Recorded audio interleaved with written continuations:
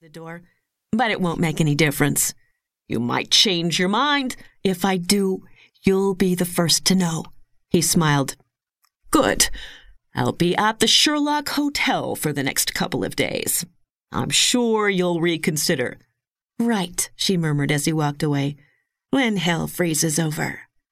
Since he's walking out of here in one piece, I guess the offer he made you wasn't what it sounded like, said a deep voice from the shadows. Angel whirled and peered into the dark hallway outside her office. Ox? Who else? He asked, sauntering out into the light. How's my favorite redhead? I ought to box your ears, she said. You scared me half to death. How did you get in here anyway? Sam let me in the back door so I could put your supplies in the storeroom, he grinned. I got your new roulette wheel. Angel's eyes lit up. You did? Where is it? It's out in the freight wagon. Found it in Omaha. No wonder you have the reputation for being the best freighter around. I didn't figure there was one within 1,000 miles. At Bruford Freight Lines, we do everything we can to please our customers, Ock said. I suppose you want to see it. What do you think? He made a sweeping motion toward the back door with his hand. After you.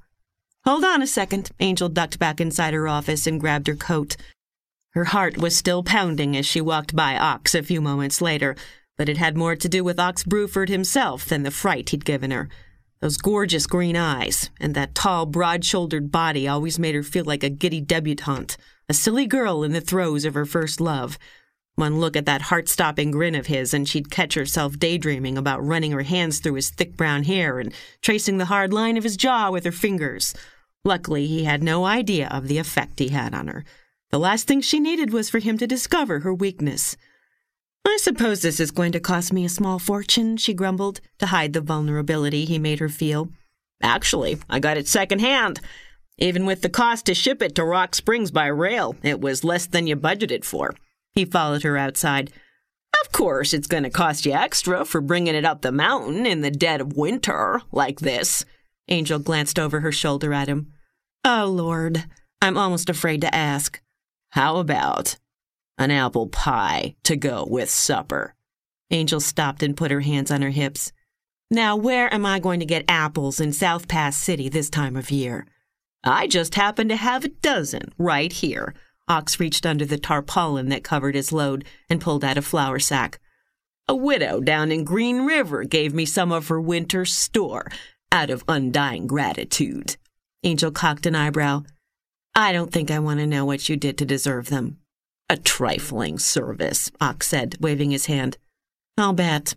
Angel had no doubt the widow didn't consider the matter trifling. All that masculine appeal was pretty hard to resist, especially when it came with a heart as big as Wyoming territory. Angel found it in her to feel a little sorry for the widow. All right, I'll bake you a pie. I take it you're planning on staying the night? Of course. Since you're the only customer who gives me room and board for bringing in supplies, I have to take advantage of it when I can. Angel gave an unladylike snort. I figured it would be a lot cheaper than paying those exorbitant rates you charge. But the way you eat, I'm not sure I got the better end of the bargain. Ox's eyes twinkled. Sorry, it's too late to change now. A deal's a deal. Anyway, this should make you feel better about it. He threw back the tarp. Madam, your new roulette wheel. Oh, Ox, she cried. It's mahogany. How beautiful. Story is, it came off a riverboat, one of those floating palaces. Angel ran her hand reverently over the polished wood, delighting in the rich red hue. You know, I might have to bake you an extra pie to take with you for this. It's far nicer than I hoped for. Who's that unsavory-looking character across the street? Ox asked suddenly. I don't like the way he keeps staring at you. Angel glanced up and followed his gaze across the street. Ugh, that's just Jim Dugan, she said, wrinkling her nose. I don't think he's one of your admirers, Ox said, spitting a stream of tobacco juice into the street. In fact, he looks distinctly unfriendly. Can't say I'm surprised, Angel frowned. He got a little too rough with one of the girls last night. I had to ask him to leave. He looks angrier than that. I suppose it could have something to do with the way I got my point across, Angel admitted. He was as ornery as an old boar grizzly, refusing to go. Making a new